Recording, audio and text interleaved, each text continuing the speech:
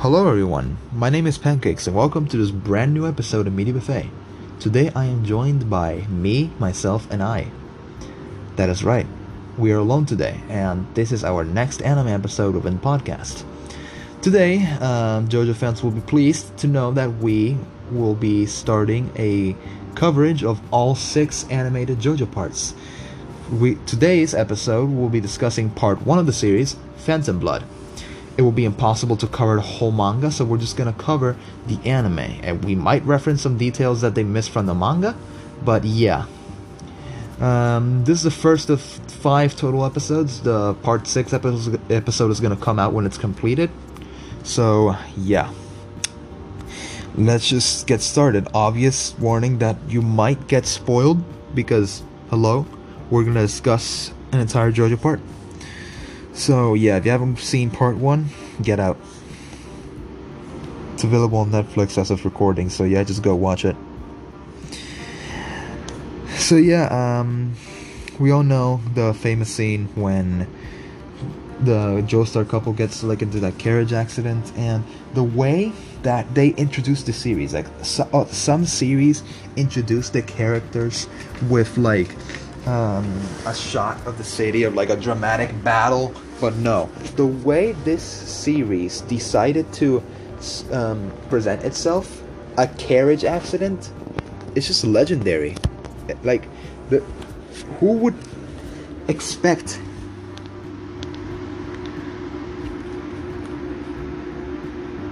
sorry about that, we had a connection issue. Who would expect the series to start like that? That's not a normal way that's not a normal way to start a series. So that's just to show the dedication of the show.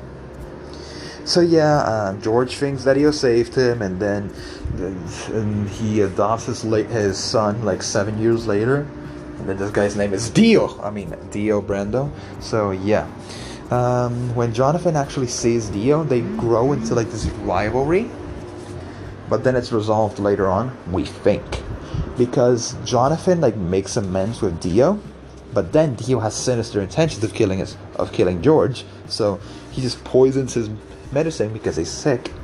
And yeah, Jonathan finds out, goes to London, meets Speedweed, the Lord himself.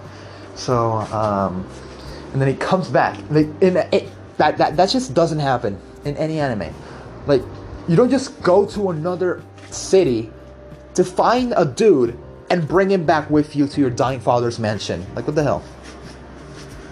So yeah, after that, they just battle, and another extravagant thing is I don't know why or how the hell they would have a random stone mask just sitting there.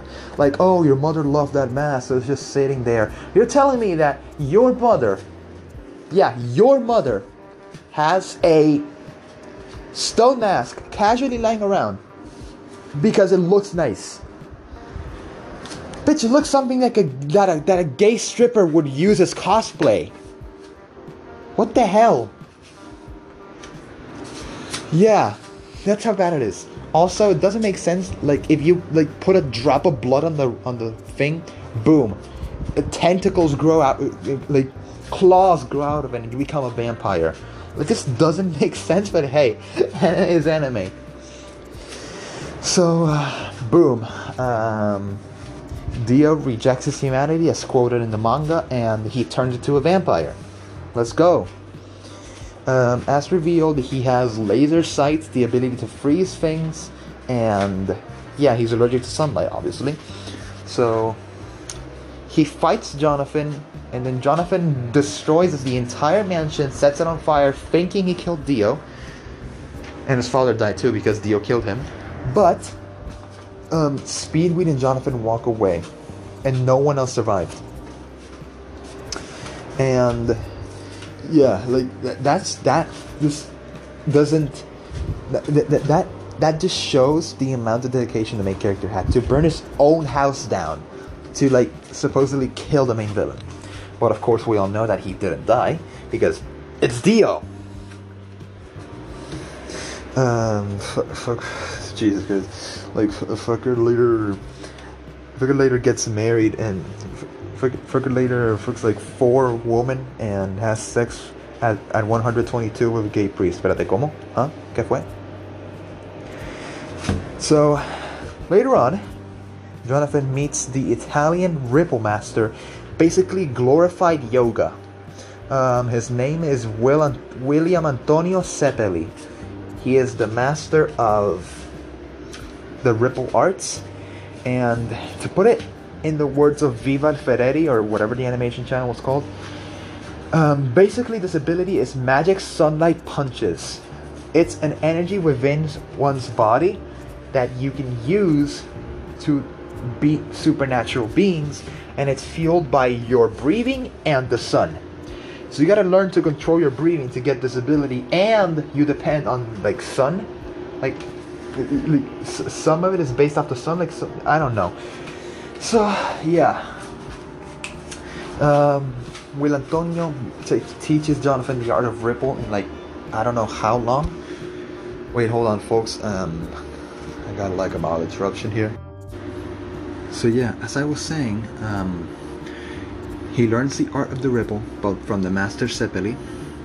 By the way, this is like the birth of when we got musical references for like many names.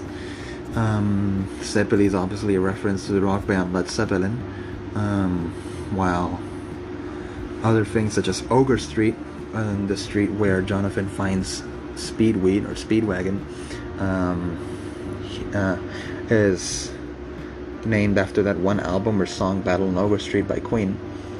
So yeah, so I was saying, so they get rumors that Dio is hiding on a castle of his in Wayne Knight's lot or like something else nearby.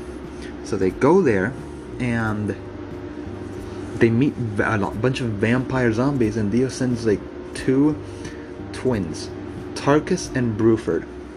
I think these are both musical references, but I can't remember to what. I think Bruno Bruford, or Bill Bruford, is like REO Speedwagon's drummer, I think, but I don't know. So yeah, they arrive. They fight Tarkus first, the swordsman, and they find out that Jonathan like defeats him with like the sunlight yellow overdrive. This is like the first barrage of punches we ever got in JoJo history, I think. I'm not sure. I'm pretty sure no, but yeah. In this context, I just feel like that was also the birth of something amazing. Like how could you just not feel excited when he starts going like Fist of the North Star mode, and just starts punching him out of nowhere? That's just amazing. And after he gets the Luck Pluck sword to help him in the Bruford fight, Cepeli jumps in, and yeah, we get a flashback to when Cepeli was training in Hamon with his master in Tibet, Tom Petty, I think it was called. But yeah, that's also a musical reference. I think that's an actual band name. So yeah. So his master told him that he can predict when he's gonna die. No, not predict when he's gonna die. Like, yeah, he told him that he has trained well, but if he wishes to continue, he has to tell him how he's gonna die. So he accepts, and then he says that in like a battle, he's gonna be split in half or some stuff like that. And boom, Cepeli jumps in the Bruford fight, and he gets split in half. He later passes on all his Hamon to Jonathan, and Jonathan uses it to defeat Bruford. And lo and behold, Tom Petty, along with some of Cepeli's companions while studying, Dyer and Straits, also known as Straits on localized version. This is a reference to the band Dire Straits. So yeah, they all team up to try and defeat Dio.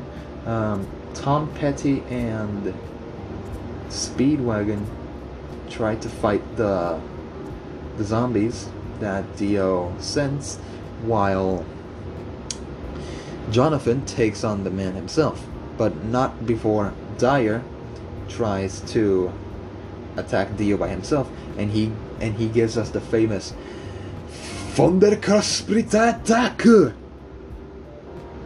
I think it was called like that. Yeah.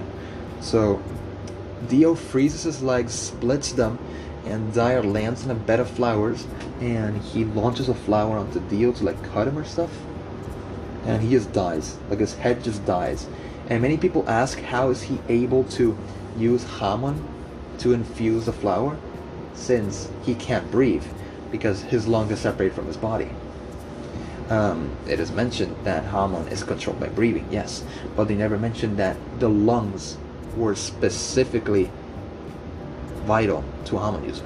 I mean, yes, they are vital to actually having and making Hamon, but he used whatever. But one could say that Dyer used whatever Hamon he had left in his brain and in his head area after being split by Dio to make the attack, and then he just dies.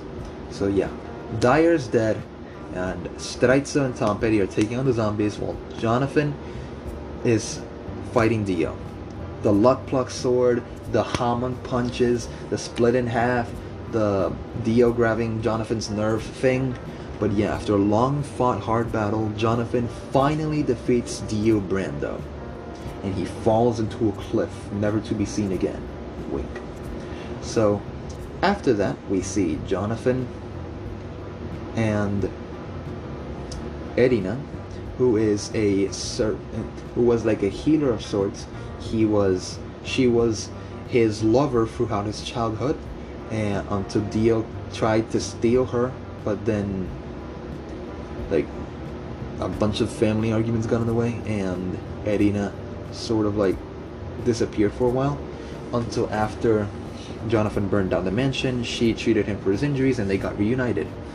And we never see her again in the story until at the end, it is revealed that they got married, and that Jonathan is going with Erina to the Americas as a honeymoon. So yeah, that is basically part 1. Or so you thought. Dun dun dun.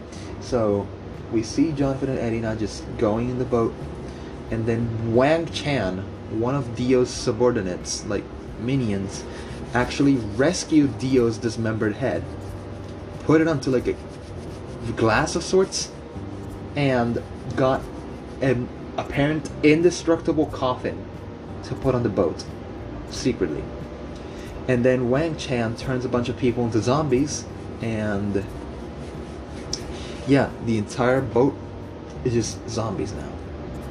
So along with some dead people, but yeah, Jonathan and Erina are terrified, standing there while Dio's dismembered head that has tentacles on apparently tries to get Jonathan's body, because his plan is to use Jonathan's body as an escape plan, then to end the bloodline. Like, for some reason he just wants to end the bloodline. That's the entire plot of part 1. So yeah, he is going to use Jonathan's body as a host, use it to get to the coffin, and survive, like just live on. So Dio survives the thing by stealing Jonathan's body. However, Jonathan sacrifices himself to blow the boat up, and yeah, he blows the boat up, and Erina is saved because she hides in Dio's coffin. Yeah. Jonathan sacrifices himself to blow up the boat while holding on to Dio's head tight. And Erina takes a nearby baby that she saved and gets on Dio's coffin. Wang Chan dies, and boom. Soft ending, the main protagonist of the anime dies. Yeah, this was taboo. Like, no one would do this in the era that this was written, in the 1980s. And it's still not done today. Like, almost no one does it. Only that I know of, only Araki had the most to do it. Hirohiko Araki, the creator of the manga and series. But yeah. So Erina saved herself by hiding in Dio's coffin, and Jonathan sacrificed himself in order to put an end to Dio, his plan, and to let Edina live on. A noble sacrifice indeed. And I don't know why people consider this the worst part out of all JoJo, because it has a good plot, it has originality. I mean, yeah, it's a storybook ending and storybook plot, but seriously, man, like, protagonists are always never killed off. So yeah, it's just surprising to see that they actually did it. So yeah, let's just say that this part was good. However, it was not received well by fans because apparently A, it's the shortest part, B, Jonathan is like the most boring JoJo, apparently, because, bruh, I don't find him boring, I find him original, but whatever. So, yeah. Some of the reasons why they might find Jonathan and the part boring is because they are comparing it to the other JoJo parts, which we'll get to in later episodes. So, there's that. In my opinion, I believe that Araki should have made Jonathan a little bit more mischievous. Like, we get that Jonathan is noble and all, but he made him pure. Like, the only deviances he committed was against Dio and his associates. No one else. Like, no one else. He didn't cheat on Erina. He didn't cheat on Erina that we know of. He never cheated on Erina.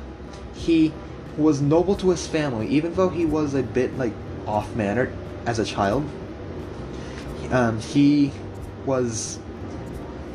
grew up to be a noble and great man.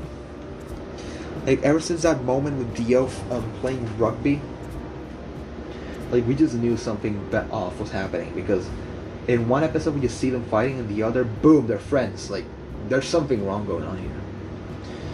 But then again, this could have all been resolved if the carriage driver knew how to do his job, because then Dario Brando would have not found the wreckage, and Dio would have never connected with the family. And many people ask, how is this possible? Because if they never met, Dio could have just found the stone mask and used it, and the series goes on. And that is incorrect, because unless Dio is a burglar and breaks into the family's house to get the mask, which I find highly unlikely because he doesn't even know who they are, yeah, that's not happening, because the mask is kept within the Joestar family house. And if he doesn't know that it exists, then no stone mask and no part 1. However, the next part 2, might have something that could contradict this. What I'm saying is that even if part 1 didn't happen, part 2 could have still happened. But that is an episode for another day. So yeah, that is the entirety of part 1, and I'm going to leave some of my opinions here. In my opinion, I believe that Araki should have made Jonathan a bit more mischievous. But other than that, the plot is original, the story is well written, although the art style is a bit ugly, but hey, it's the 1980s, Araki had still a lot of evolving to do. But yeah, I think that part 1 is great, but it's not my favorite. Overall, I'd give it a 6 out of 10. It needs some more development and some more context, but yeah. Like, for a storybook, pretty good. By the way, Erina, when she jumped into that coffin, she was pregnant. Yet. So, that's about it. That is the end of our discussion for JoJo's Bizarre Adventure Part 1 Phantom Blood, or as it's called in Japanese, JoJo no Kinya na Buken Phantom Blood. I think that's what it's called. So, yeah. that is it. I hope you enjoyed the episode, and I will see you in the episode for next part, JoJo's Bizarre Adventure Part 2, Battle Tendency. Oh yeah, I confirmed it. It's Phantom Burado. Like, Phantom Burado. Yeah. That's about it. I will see you in the next episode covering Part 2, JoJo's Bizarre Adventure, Battle Tendency. Or, as it's called in Japanese, JoJo no Kimi na Buken Sento Choryu. That's another thing, so yeah. Alright, goodbye.